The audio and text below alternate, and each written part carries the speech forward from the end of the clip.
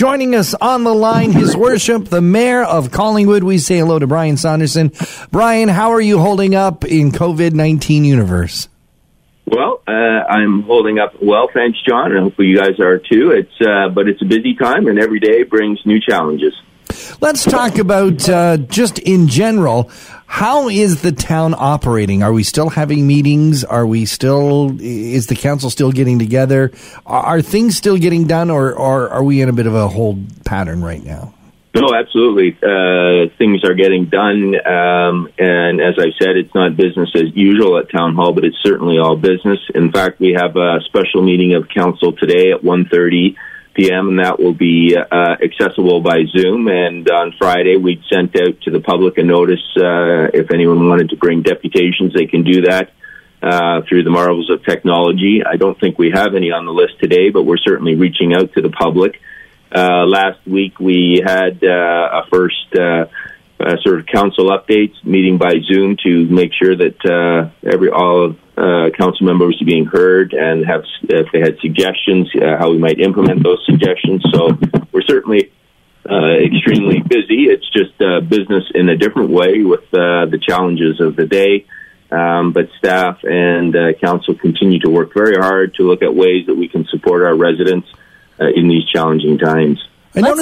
I was just going to say, let's talk about the building that is happening around the area. Obviously, Collingwood has a lot of construction that was prior to COVID-19 that was happening, but there's been some changes in regards to that. Yes, the Premier announced late last week that all construction would cease. Now, I'd have to speak to our building department, Greg Miller and Adam Farr, because there's some exemptions there for certain construction sites, some related to the health sector, but also some in terms of timing. So while it has cut back further on construction, it has not completely stopped it. And now I wanted to bring that up because I have personally witnessed people yelling at construction workers when they are still on a specific job site. So there's some confusion on if they should be there or not be there, and really it's referring to the building department if they need to know. Yeah, absolutely, and they can call our bylaw enforcement officers. So our bylaw is working very closely with the police, the OPP, to look into things like the closure of non-essential businesses, which might include some construction sites now, and also to look at social distancing and dispersing crowds of over 5 people. So our bylaw have been very active in the last 3 weeks working with the police on that. So if people have concerns, they can phone the bylaw officers at the town, and it will be looked into. There's another portal on the website under the OPP COVID-19 link where you can go on and you can give the location if you've seen crowds, and the police monitor that. And if a number of hits go up with respect to a specific site, they will also go out and check into that as well. So there are enforcement mechanisms to make sure that non-essential businesses are closed and that gatherings in public are being kept to a minimum. The town is really embracing technology to keep us all informed, and as you mentioned, even to keep meetings going. Some time-honored traditions are putting aside. Did you think this, when we talk about the new normal after all of this clears, do you see that maybe some of this technology and embrace of technology will continue well after COVID? I think that's a great point, John, and I think it will. I just looked at the PRC, talking with Director Culver last week on Friday. We launched our Collingwood Together volunteer database. So if you go onto the Collingwood website, right under the COVID-19 header at the top, one of the first tabs on the upper left is the volunteer database button, and people can go on there and sign up. They'll be asked to fill out a form, and so the town is acting sort of as the connecting link. We have a number of service clubs volunteering, and when you sign up, that group of volunteers will match you to specific services. So that, for example, delivering groceries to homebound individuals, whether they be vulnerable or elderly, getting medications to them, even things as simple as, I think, just the communications, and so that to help people who are in isolation. So that was launched on Friday and has been getting a lot of attention, I understand. And the Rally Point program, which is the PRC virtual platform, we've got a lot of local suppliers and healthcare and fitness people signing up to provide platforms. So you can go on there and you can sign up for workouts, whether it be yoga or stretching at home or even spinning or something like that. And we have also launched a website or a portal for the arts community. And so it's to provide critical information for local arts and arts and culture organizations so that they can find out what resources are available to them in these times. So we're working very hard to service various sectors of our population online. And I think that when we get through this crisis, many of those platforms will stay open, certainly for the PRC to be able to provide programs for our people at home, so they don't have to go to the Y or the down facilities. I think that's something we'll probably look at continuing once we're done. Sadly, Collingwood mourns their first COVID-19 death at the hospital, the Generine Hospital.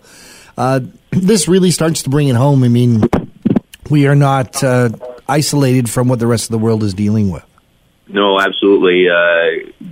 Statistically, we knew this was going to happen, but that doesn't make it any easier. We learned on Monday from the health unit that over the weekend, a male from Wasaga Beach in his 70s died. And so first and foremost, our sympathies go out to his family and loved ones on that terrible loss.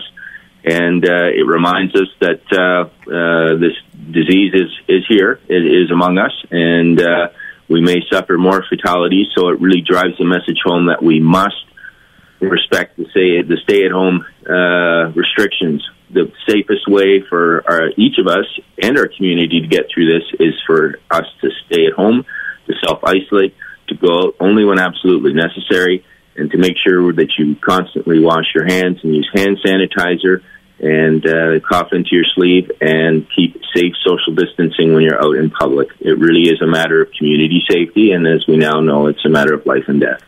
We are in the COVID lockdown, but we are heading into a long weekend, and for some, an extra long weekend, and that tends to be the time people come to their cottages and their chalets and their part-time homes up here in this area. If I understand correctly, you're sending the word out that we don't really want them here.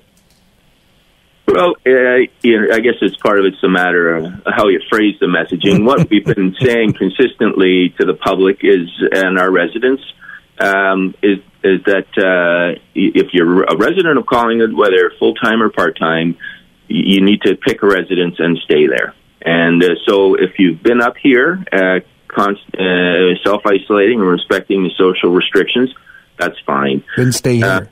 But stay here. So, and for the residents who have a part-time residence here but have been staying in Toronto or wherever their primary residence may be, we would ask them to stay where they've elected to stay. And that's for everybody's safety. It's to prevent the spread of the illness. But also, I think they need to think in the context of if they do get ill, where do they want to be? Where's their primary care network? Where would they feel most comfortable being? And that's the place they should be, and they should stay there. And that messaging's been coming out from the Prime Minister to the Premier to the health units, and most recently over the weekend from the Queen.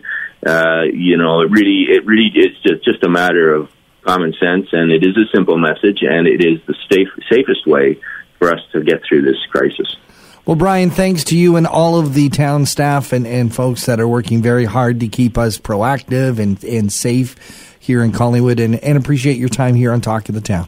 Well, I thank you very much, guys. But before I sign off, I would like to just put a call out for donations and supplies to the hospital and to our local seniors' homes. They are very much looking for face masks, surgical masks, gloves, and gowns.